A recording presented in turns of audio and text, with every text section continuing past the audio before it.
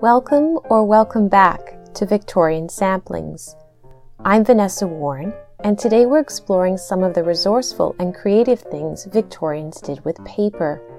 We begin with Jessie Cron's conversation with Deborah Wynne about paper recycling, textile history, and a precious handmade book. We'll speak with Hannah Field, whose work on wallpapers hung in children's rooms engages topics as varied as literary memoir and home hygiene. We hear from Alice Crosley about Victorian-era valentines, which, as we'll learn, paired paper with a surprising mix of materials to communicate some equally surprising messages. And, making a welcome addition to this episode's consideration of paper, Anne Hung brings us her conversation with Paisley Mann about newspaper kiosks in 19th century Paris. Stay with us to get the scoop.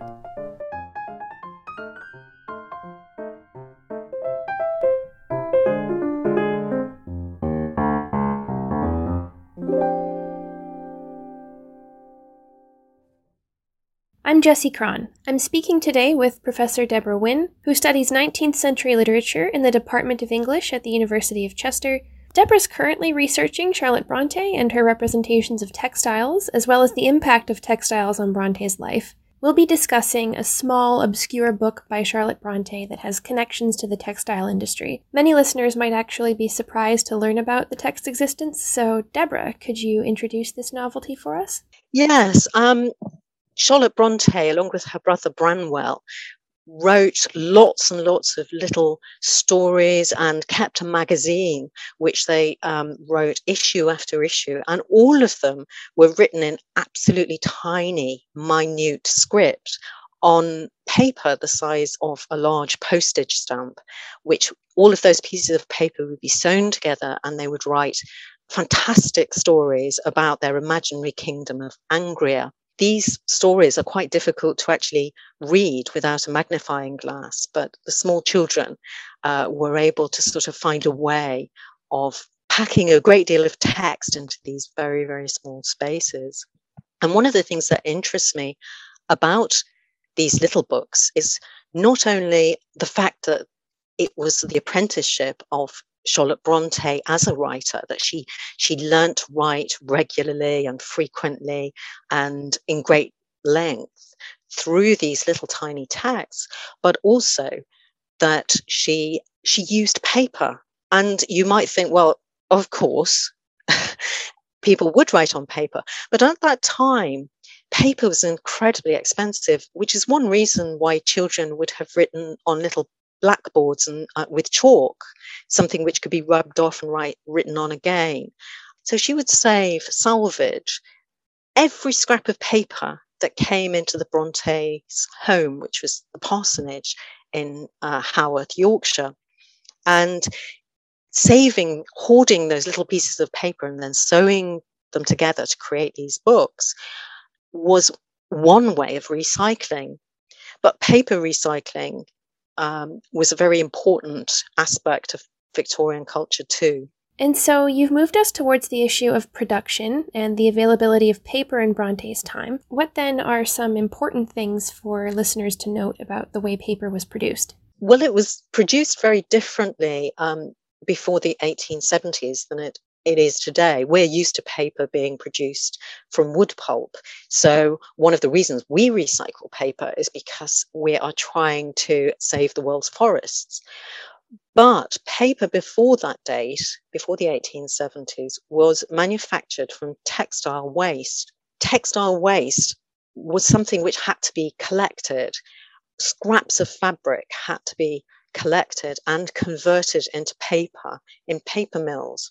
And you might think, oh, well, there would be loads of bits of fabric all over the place. But the Victorians were a very thrifty sorts of people. They never really wasted things. As one commentator said, a duke's shirt could end up as a housekeeper's duster because it would sort of travel through various levels of society where the shirt would be worn by 5 or 6 owners before it got too tatty, when it might then be ripped up into dusters.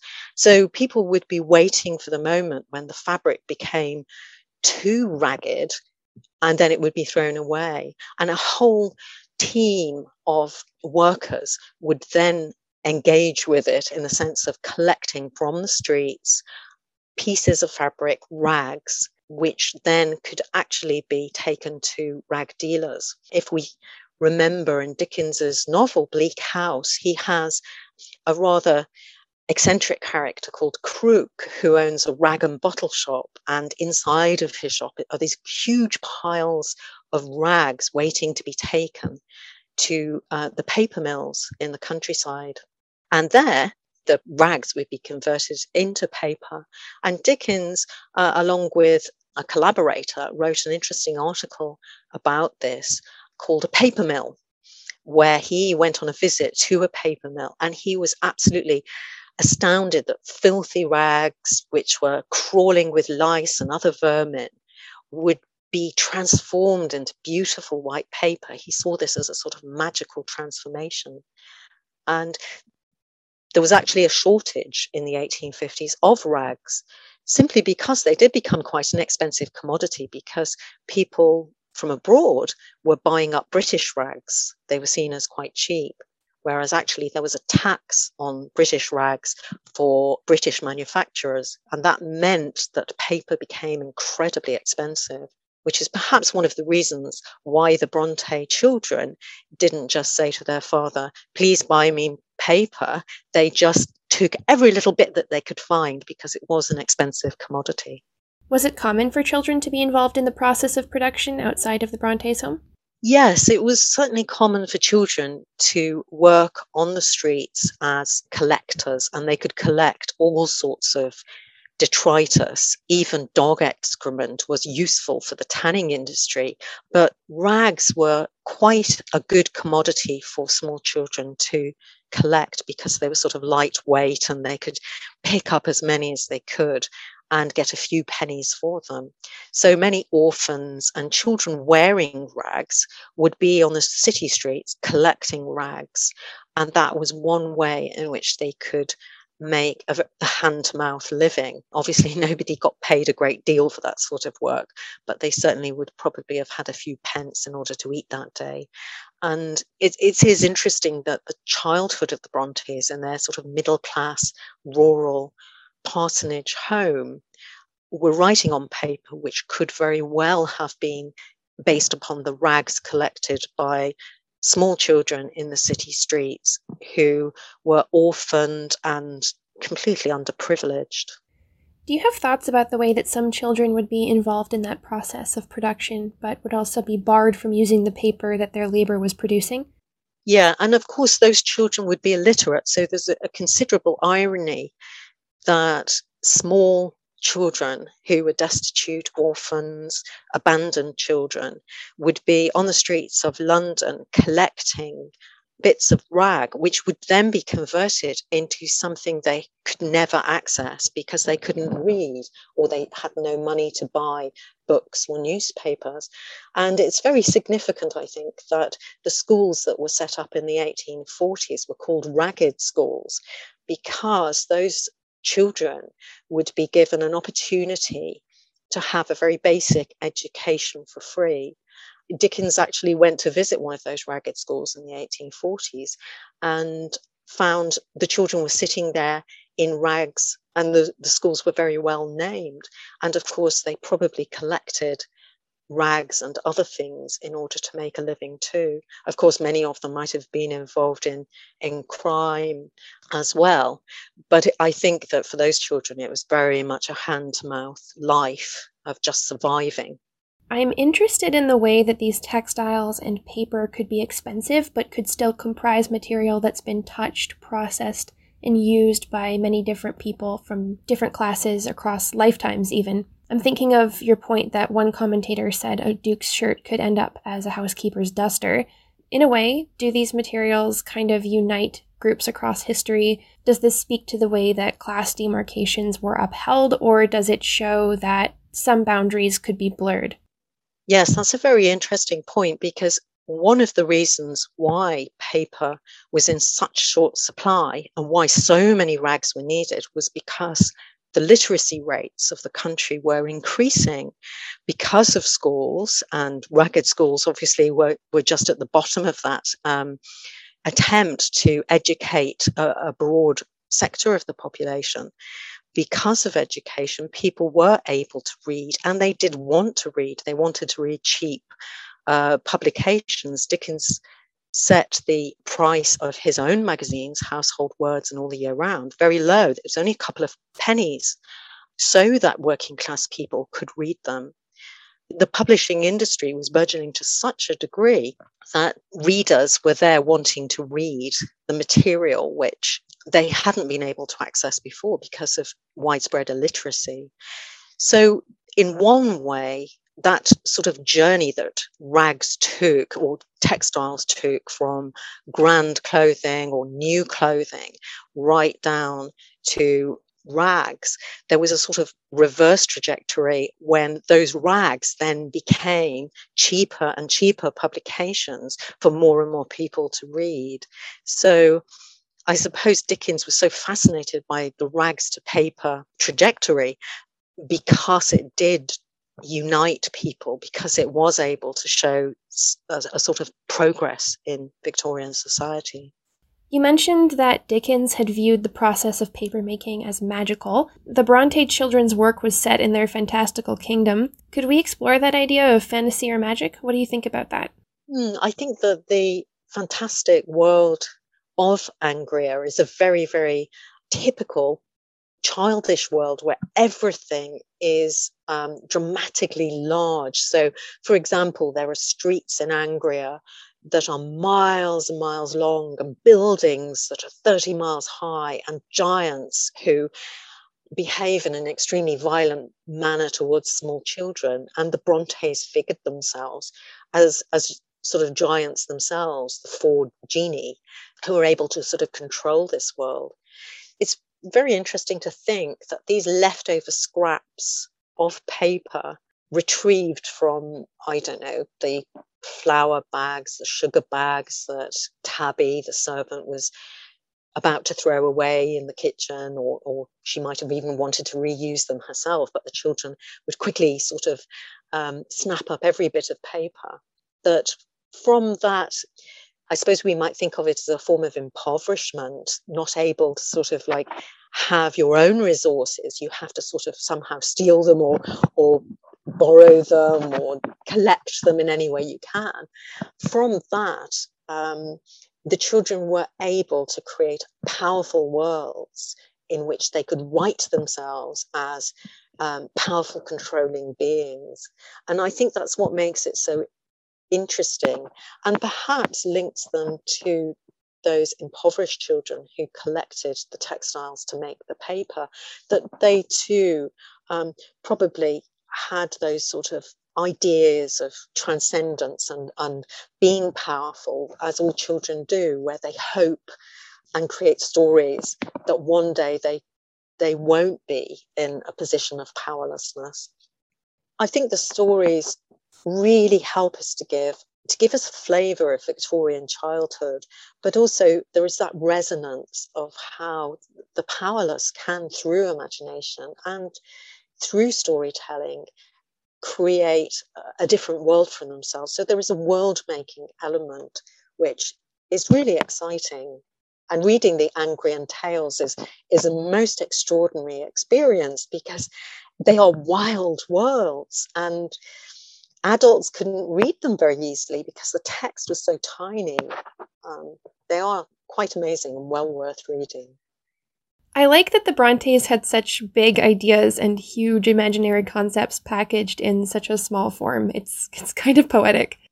Yeah, it is. It is. I think there's something incredibly dramatic about just seeing these little tiny books and realizing what is within them. And when Elizabeth Gaskell first saw these little books after Charlotte Bronte's death, when she was writing her biography of Charlotte Bronte, her first impression was they were mad. You know, the children were absolutely insane. These could never be published. It's just out of this world. And I suppose that's what they were doing. They were getting out of this world into another world that they had complete control over. Thanks so much for joining me today, Deborah. It's been a pleasure speaking with you. It's been a pleasure.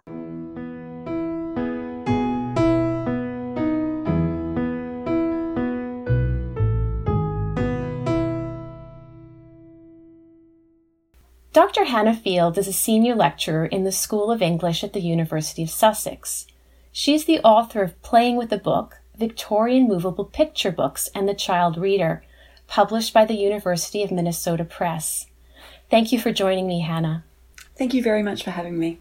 In Playing with the Book, you explore illustrated children's books that have moving parts, tabs and flaps and pop-up pages. Today, you're speaking with me about a set of illustrations that were also mobile, but in the sense that they made their way from the pages of children's books onto the walls of nurseries.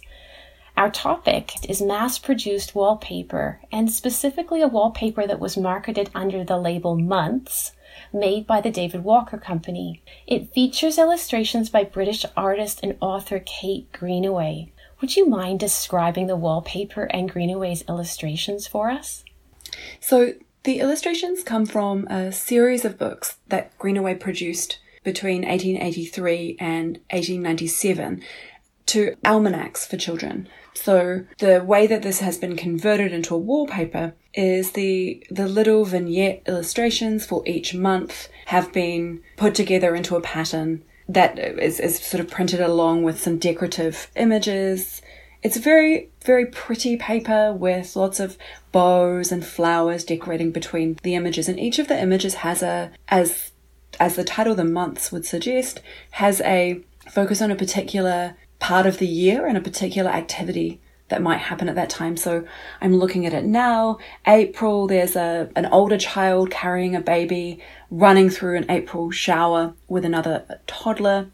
In the picture for September, it looks to me like they're gathering sloes and children are carrying baskets of apples in October or dancing round a hay bale, I think, in August. So there's this focus on seasonal activities that is carried over from the almanacs, which themselves were these seasonal publications.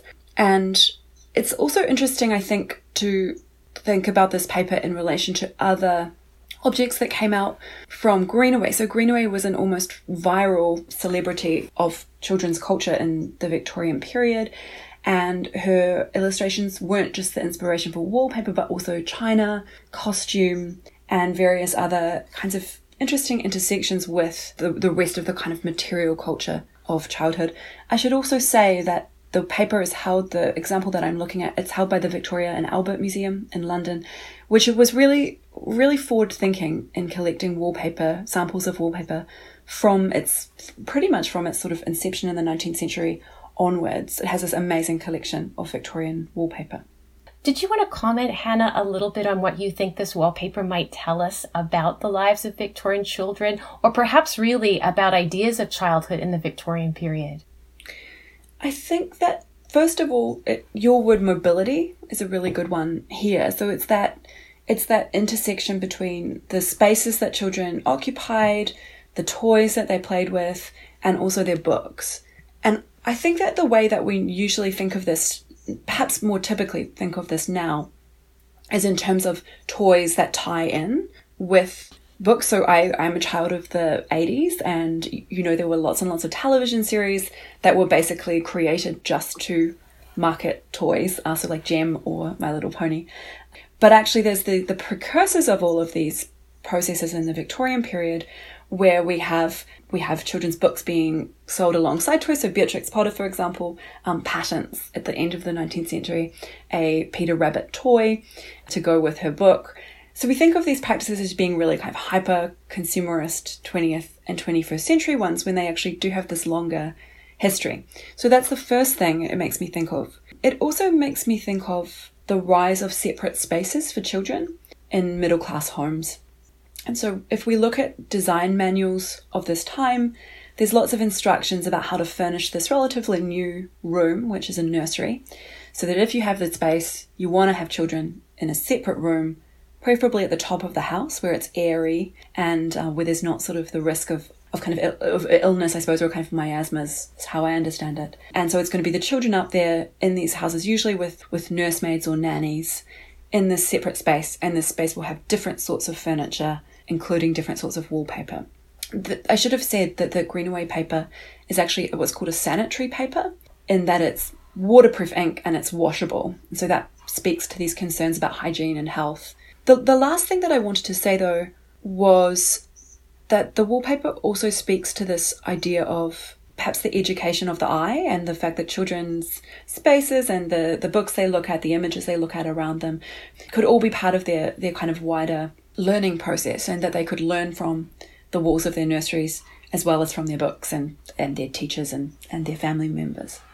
Hannah, I really appreciate how you're touching on architecture, the family, hygiene, health, education, taste. All of these issues are in play. But you come to this work as a scholar of literature, and I'm wondering if I could ask you to talk a little bit about literary references to the wallpaper or to nursery spaces.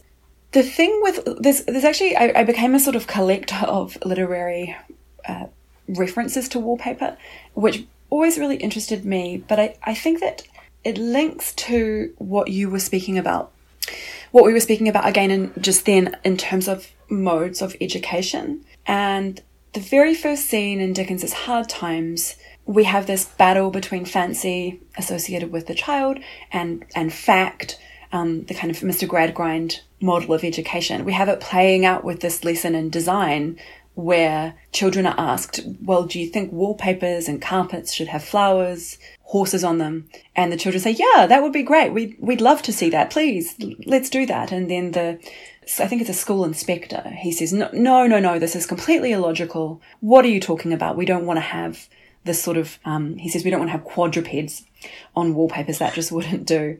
And it's actually a parody of a specific design reformer and children's author, Henry Cole, who was known as Felix Summerlee in his children's books, and who also had lots of involvement with the V&A. So there's lots of nice links there.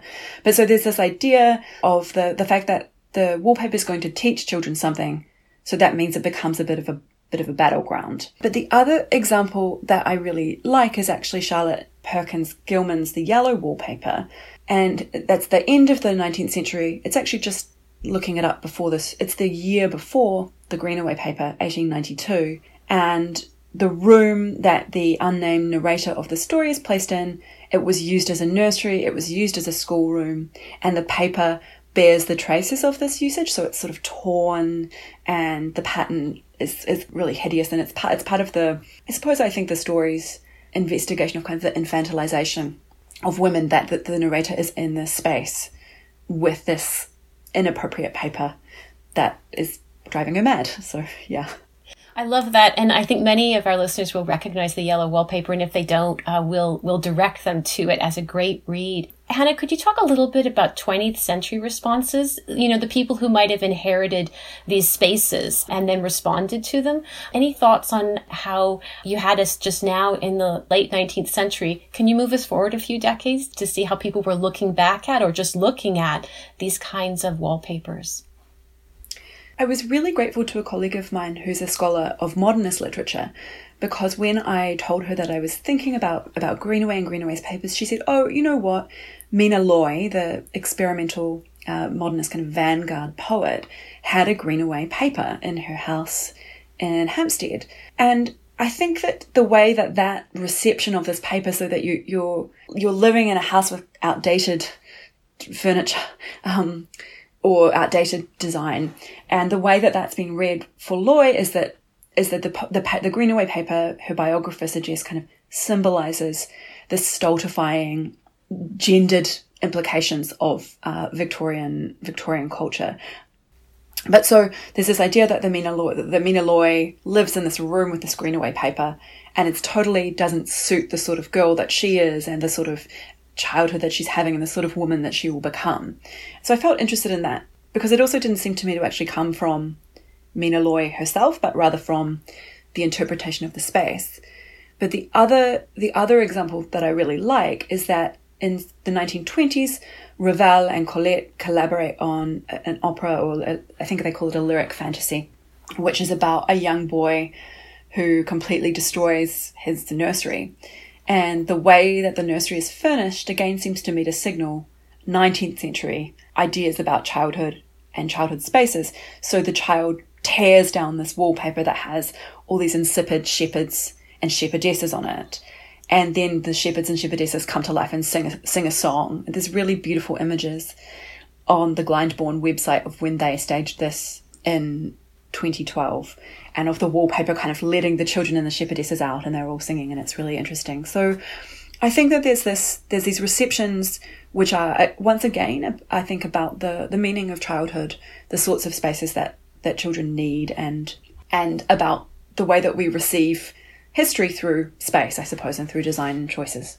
Hannah, I know you're interested not just in wallpaper, but in the actual walls of Victorian nurseries, and your references there to the complete destruction of a nursery on stage is perhaps relevant here. I wondered if you wanted to talk a little bit more about what we might find on the walls of Victorian nurseries, other that is than wallpaper.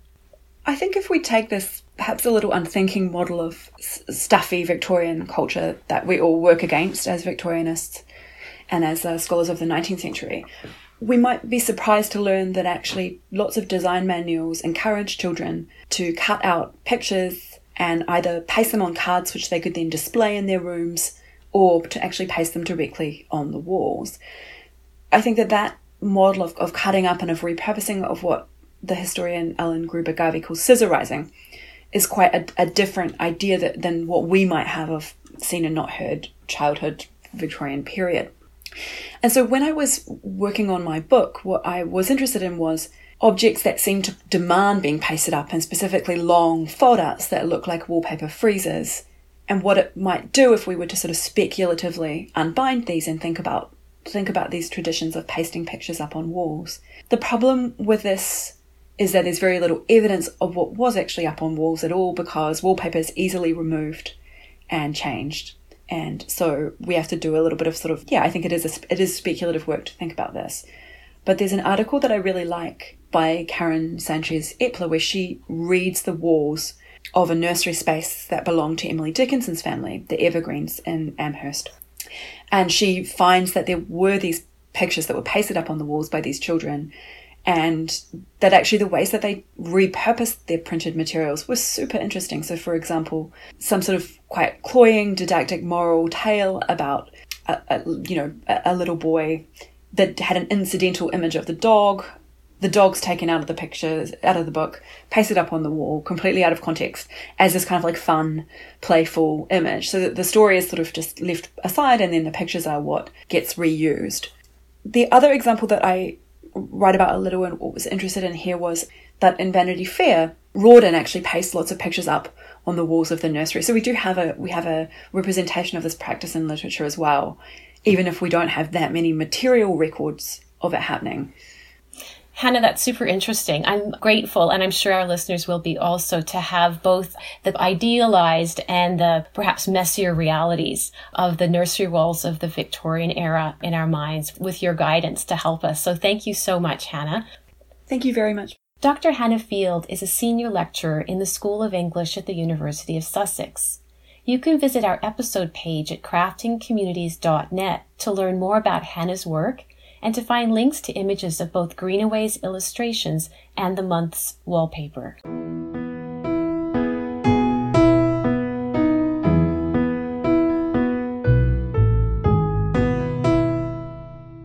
Hello, I'm Jessie Cron. I'm speaking today with Dr. Alice Crossley, a senior lecturer in English at the University of Lincoln. Today, Alice and I will be discussing her research on Victorian Valentine's cards in their surprisingly diverse forms.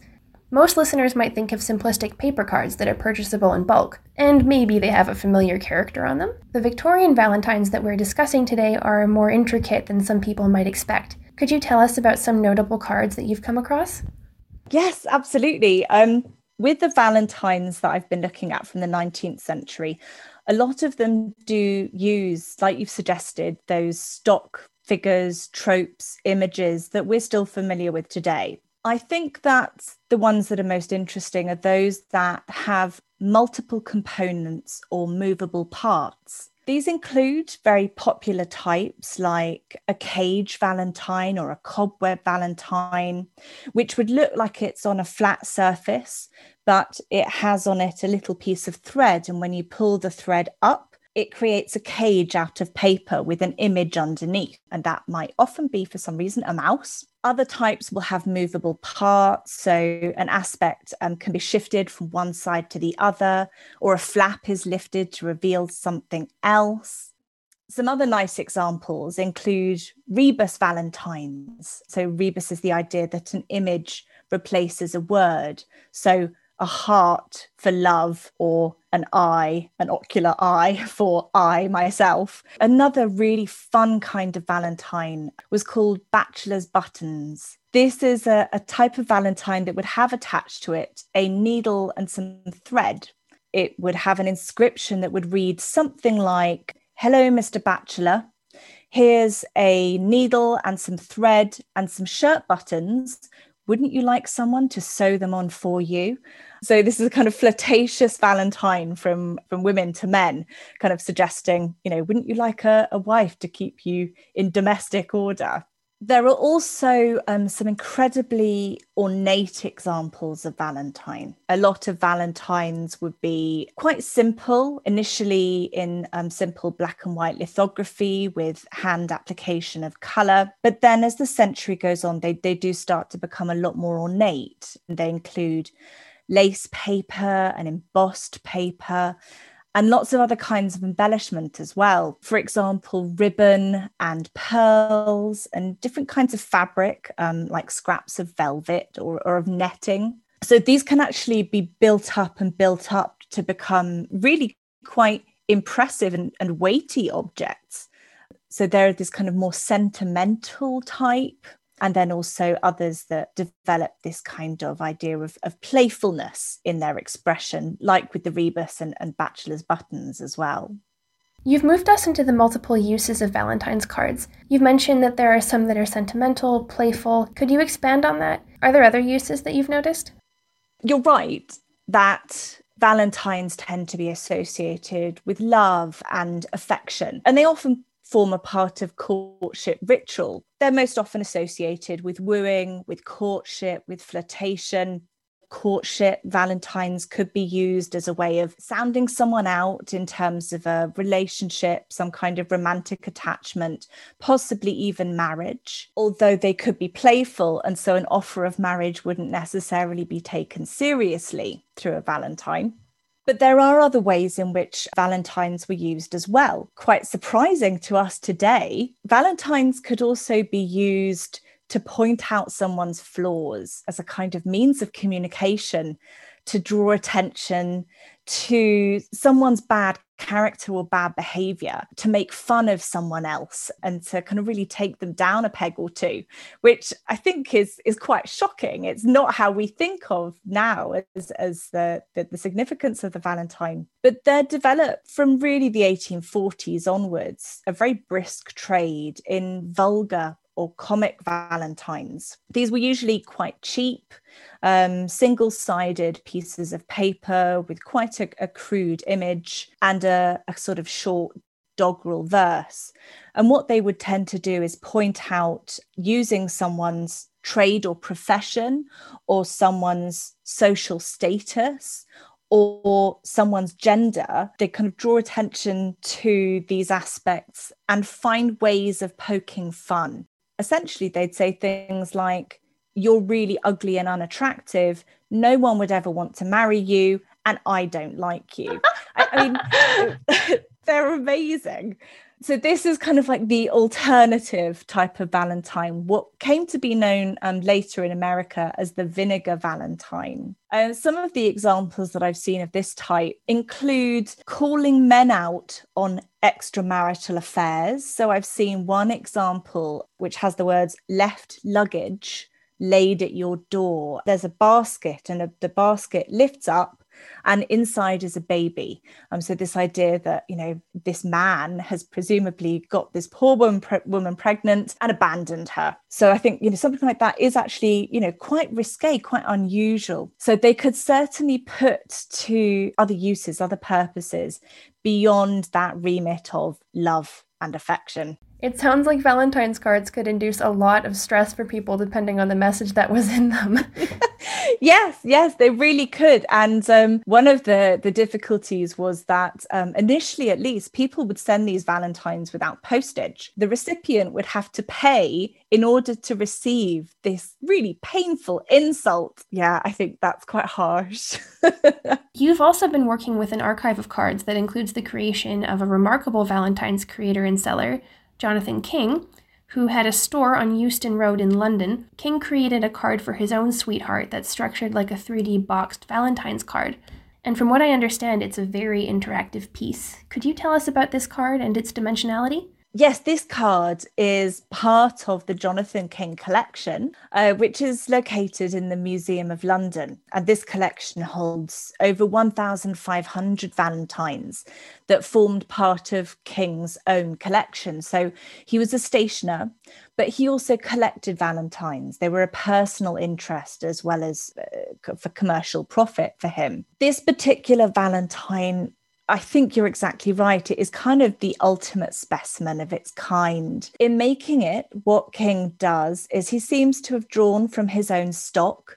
So he's using, I think, a lot of the scraps of paper, the mottos, the small kind of icons, the paper kind of dies that he used in compiling his own much smaller, more modest cards into this fabulous creation. This was a card that King had made himself in 1860, and it was given to his sweetheart, Emily Ashford, and it's in a glass box. It's the size of, I suppose, a kind of deep photo album. It's about 2 to 3 inches thick, and it has multiple layers. And on these layers are, lace paper, embellishment, shells, pearls, ribbons, gauze, images. It's a riot of colour and ornamentation. It's quite gaudy in its own way. And one of the layers inside is this yellow paper representation of a lady's dressing table.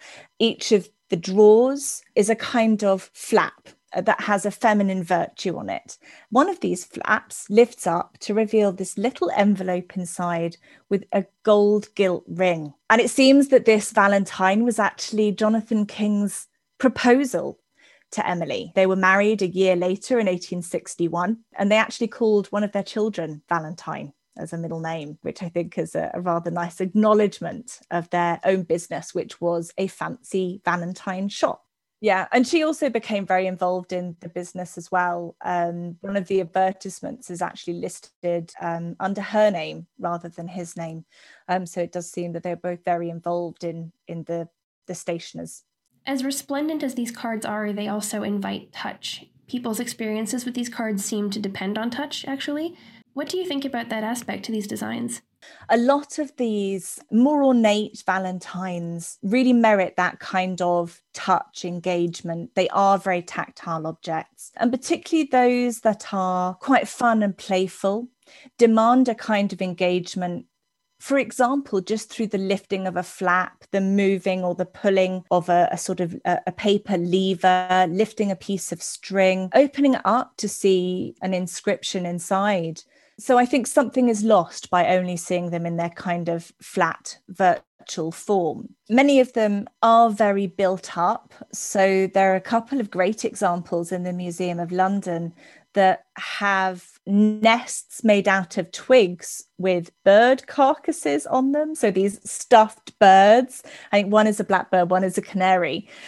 That really adds another element to the three-dimensional quality of these kinds of objects and the way in which they're meant to be seen and displayed.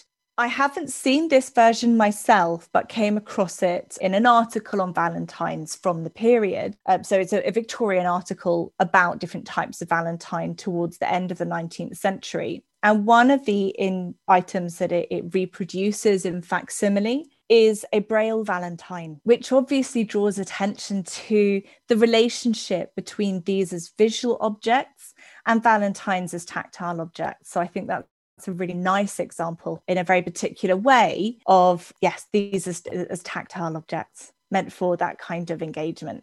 Have you come across any that have had human hair on them?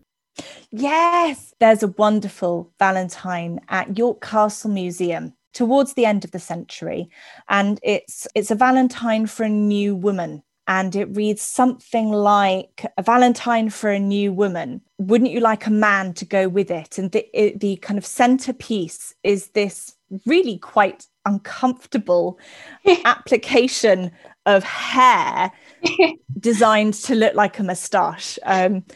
It's very strange and quite disturbing. Yeah, that I think is a very odd one. There are other examples of hair being used in a much more ornate way, where it might be plaited or something like that. But yes, that is one of the more playful examples where I've seen human hair. The other thing about it is every time I show this in a talk or anything like that, everyone's curious to know, to what extent is this actually referencing a moustache? Is there something also slightly pubic about it? This odd application of curly, presumably facial hair, but who knows? Thanks so much for speaking with me today, Alice. Oh, thank you so much for having me. It's been a pleasure.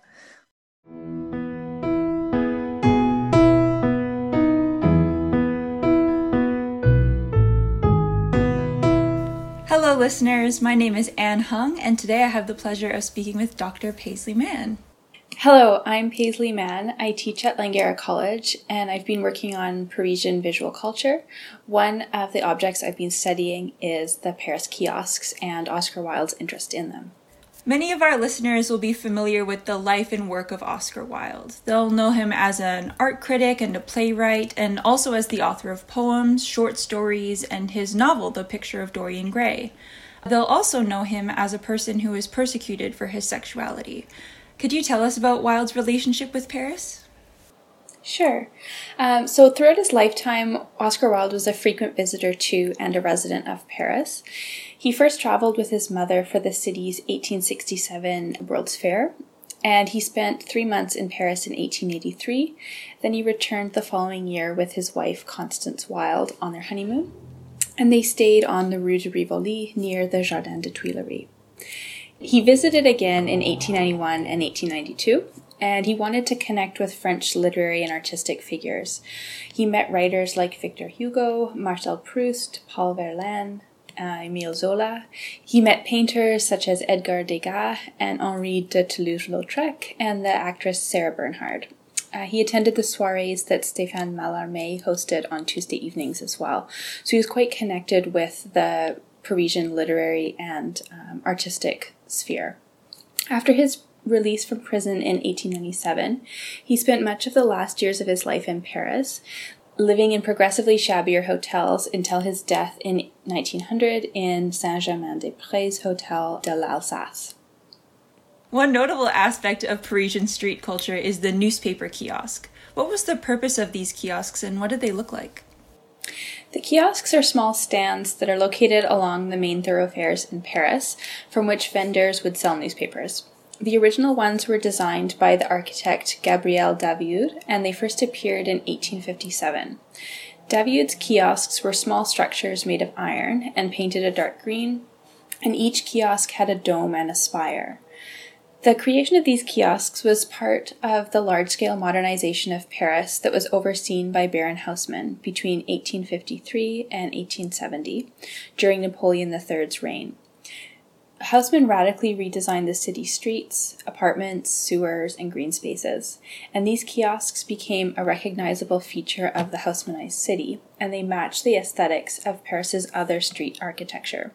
So if you look at images of Haussmann-era benches or lamp posts, water fountains, and Morris columns, which look very similar with the dome and spire to the kiosks, and they displayed advertisements, you'll see a similar aesthetic.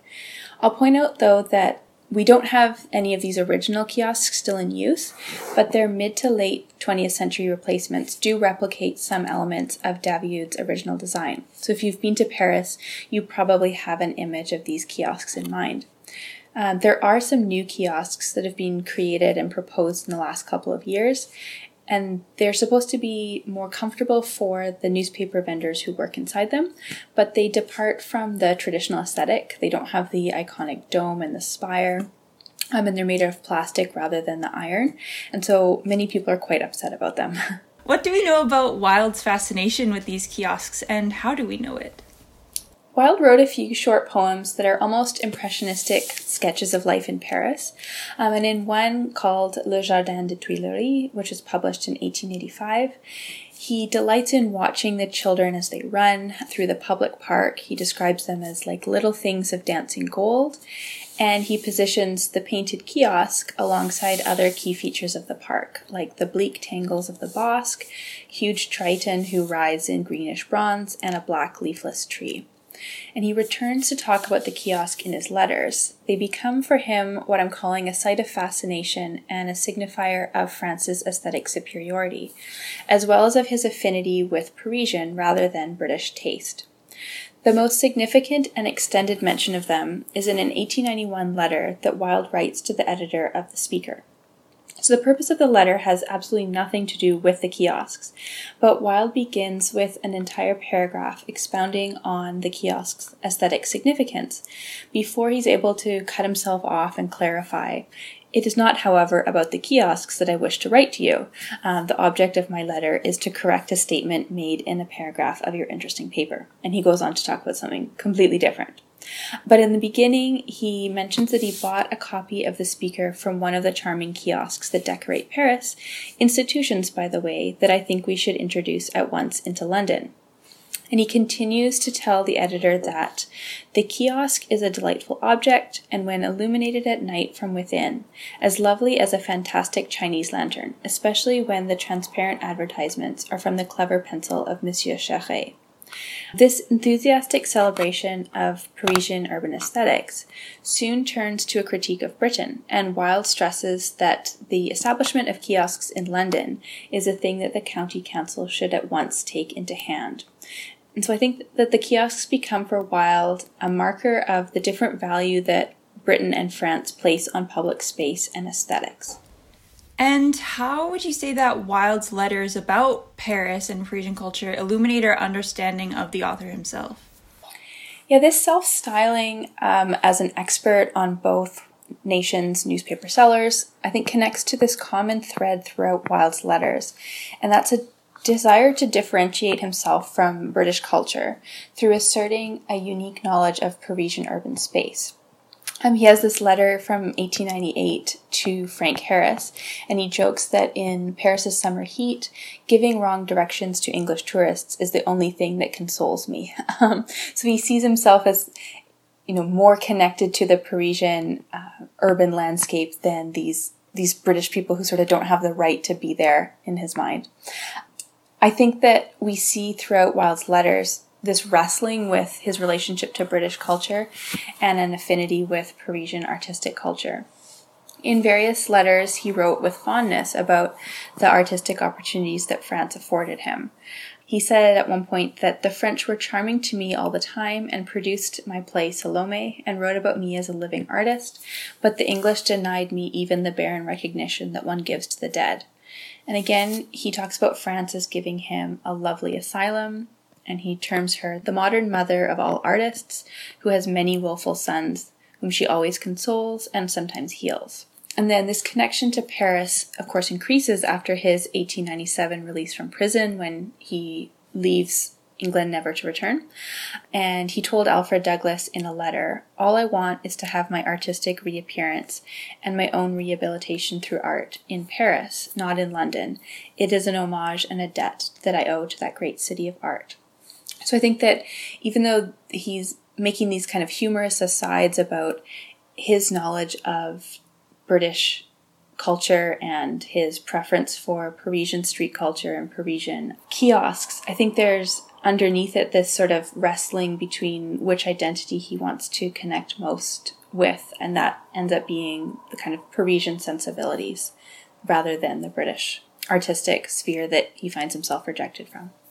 On behalf of the entire team at Crafting Communities, I'd like to thank you so much for joining me today. Thanks for having me. And for listeners, if you're interested in viewing an image of these kiosks, you can check out the Victorian Samplings webpage.